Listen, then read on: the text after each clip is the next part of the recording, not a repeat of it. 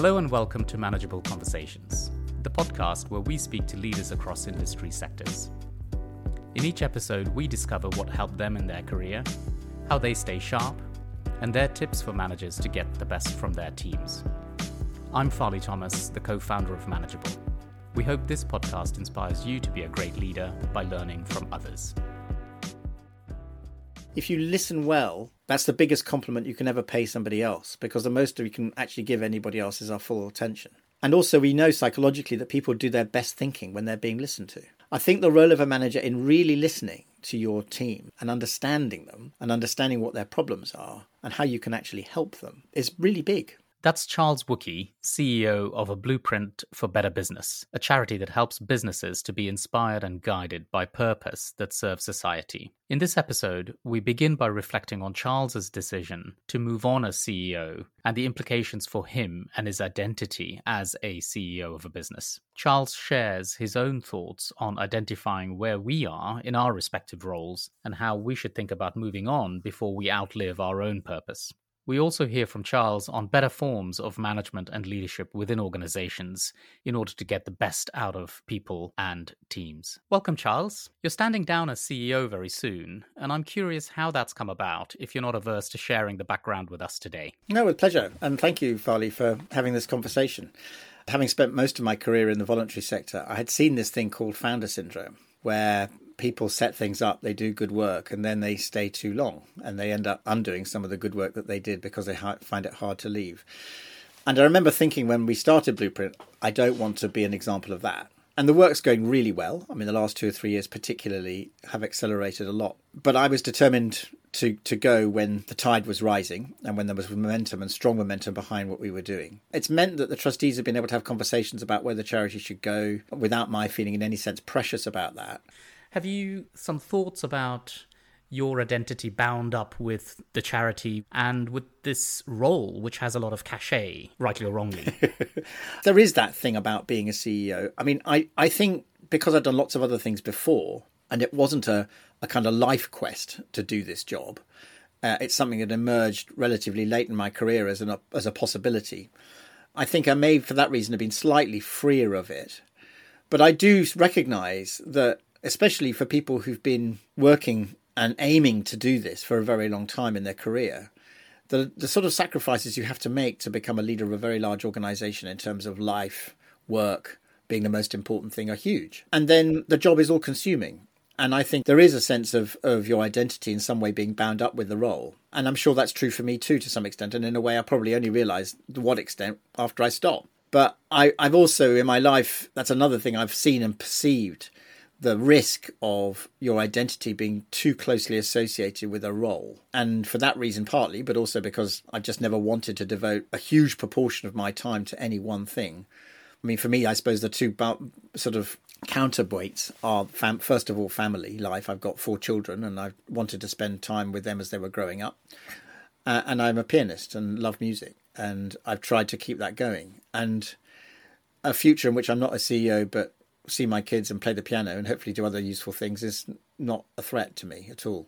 The world's a big place, and there's lots of opportunity to bring the experience and thinking that I've gained from running Blueprint into other relationships. And I want to continue to use the thinking. I mean, nobody owns the thinking, but I found it powerful and obviously also helped develop it, and absolutely want to continue to use that. But I don't see any conflict there. And if you have the blueprint, it would be fantastic for us to hear what your advice would be to these leaders of very large organizations if they were to think about improving the quality of leadership and management. Well, I mean, and I think what you're doing, Farley, at Manageable is a really important part of helping push this along. One way of thinking about this is that we've had these dominant ideas that shape the way in which we think without realizing it. And one of them is the thought that businesses are essentially a series of property rights, of a nexus of contracts. And we think of the business in abstract terms, therefore, and in very financial terms and in very legal terms. And then when you think about it, that's a slightly odd place to start because, as we know, the word company means sharing bread together. And another starting point is to say, well, a company is first and foremost a collection of people. People come together to achieve something that they can't achieve alone.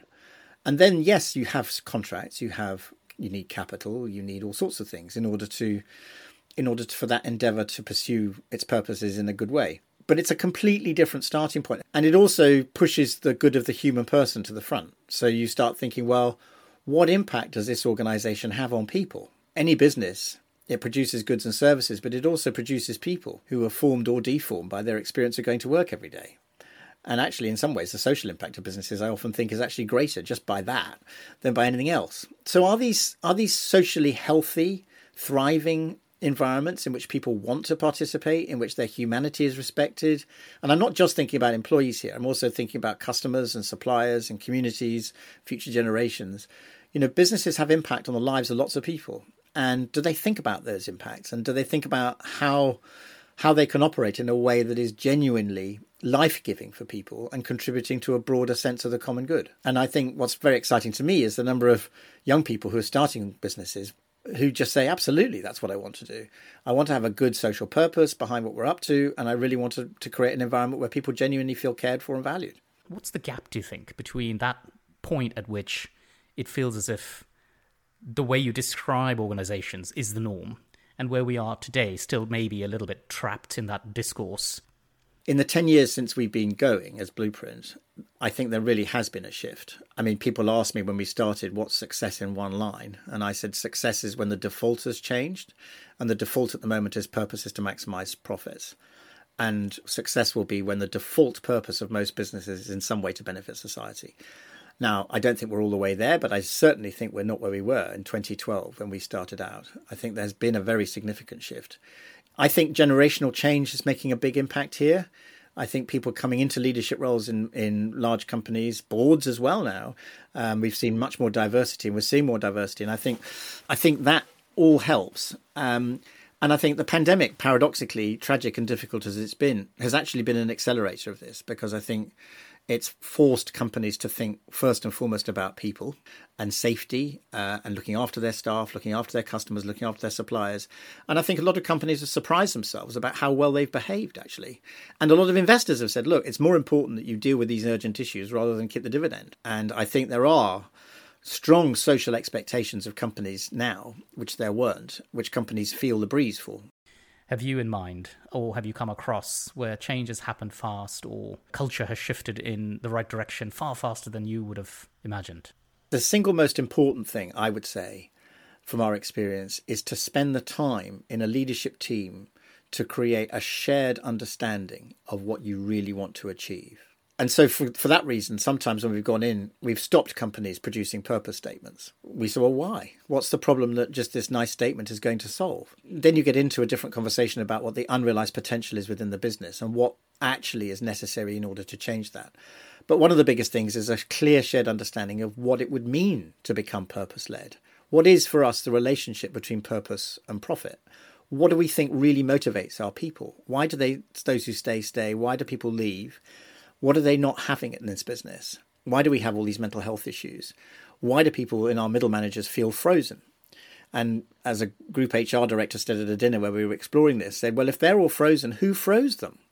And so what is the responsibility for leadership teams in large organizations to create the conditions where people in the middle can do their best work? Because I basically believe most people turn up wanting to do a good job, but they find all these ridiculous things getting in the way of them doing a good job. And a lot of it is about trying to clear that out of the way. A good analogy actually was used the other day in a CEO dinner we had, where people were talking about what had happened during COVID, and a lot of systems had to change, a lot of people working from home, and essentially a lot of people felt much more empowered. And we had this very good analogy from somebody who said, well, if you imagine like a game of Jenga, if what happened during COVID was we took out some bricks and the structure didn't fall down, well, how many more bricks could we take out that would be even more liberating for people to enable them to feel that they could take responsibility? I think the main thing I would say is that the old ways of change, command and control approaches to this don't work. And in a complex adaptive system, which most large companies are, linear processes are hopeless. And what you need to do is to spend the time to create a shared understanding and then experiment and pattern spot and find areas of brilliant practice, which there will be usually in a large organization where somebody, because somebody didn't notice, has actually done something brilliant. And to be very, very focused on the really good and to try and understand and be very curious about why that has happened. and enable and give permission to people to do things differently, and also not to rush, because I think that's another pervasive problem is, it's action addiction, and also, can we please do all this in 6 months? And it's nuts.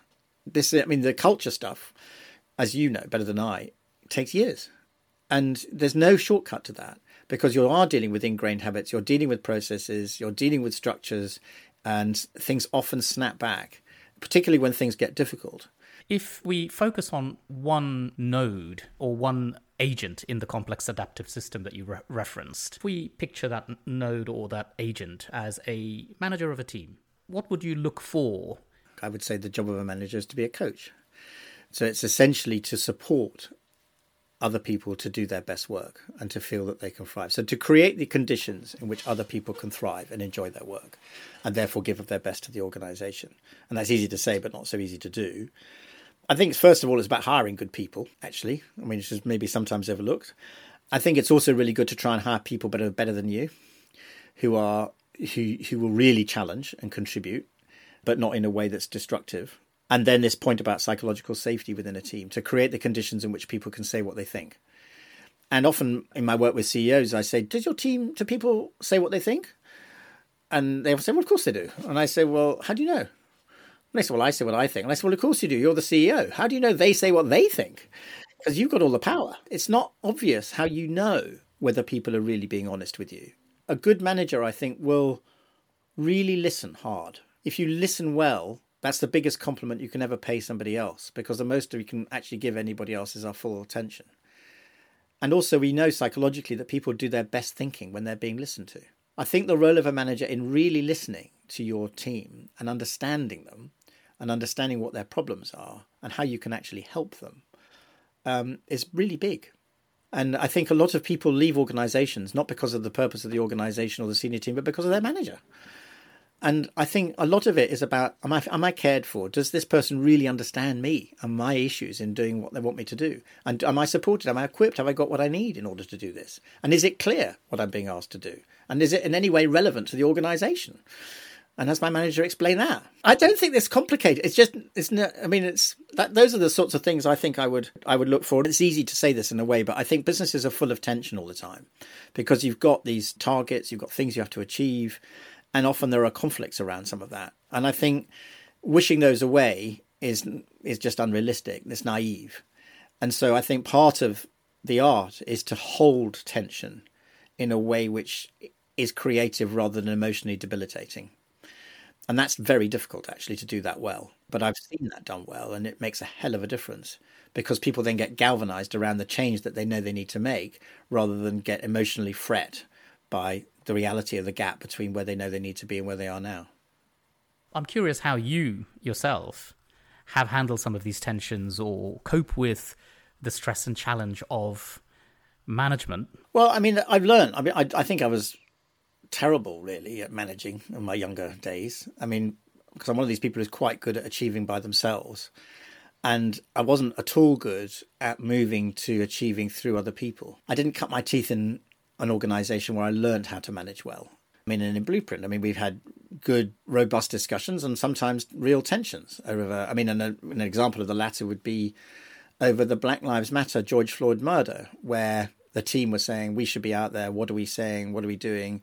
And I kind of dragged my feet, and that was partly because I felt very uncomfortable about the issue. I didn't know how to deal with it myself. My psychological reaction to that was delay. And that annoyed people. And I think they were right to be annoyed with me and challenged. Yeah, very challenging.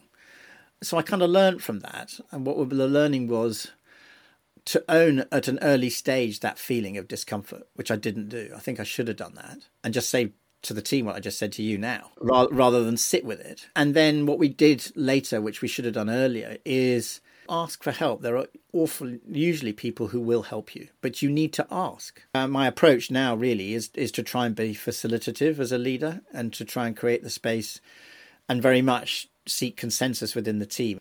Charles, a final question, if I may. Is there a way of discerning when you ought to move on and allow space for someone else? Well, one of the images that I found helpful is in Charles Handy's book, one of his books, which is a kind of S on its side, and the business is thriving or doing really well. All that investment has paid off, but you then are going to hit a peak and it will come back down the other side. And at organizational level, the time to start the new S is at the point at which you're up, but not over the hump from the investment that you made before. And I think probably it's true that all careers and roles have that kind of cycle to them in a way. You know, you start a role, you've got to learn how to do it really well. Maybe that's quite quick, but you're a bit of induction and then you're flying and then you're moving and then you're doing what you wanted to do. And sometimes there's the opportunity to recycle that with the same person in an expanded role. I'm wary of generalizing, but I do think there's a rhythm to these things. So a good question to ask is where am I? You know, where am I now? Are we just really getting going? Actually, for my heart of hearts, do I think we may be getting near that plateau at the top? And if so, am I going to renew? Is the organization going to renew? Should I be thinking about going somewhere else? And also, I think being honest and being able to distinguish between my agenda and my own career and what's best for me and the organization and what the organization actually needs and to what extent I've been able to contribute what I can through who I am and in the role I've had. And it maybe needs somebody who brings something slightly different now to do something else, which isn't in any way a criticism. It's just to recognize that these are all, in a way, life processes, and they're always emergent and they're always dynamic.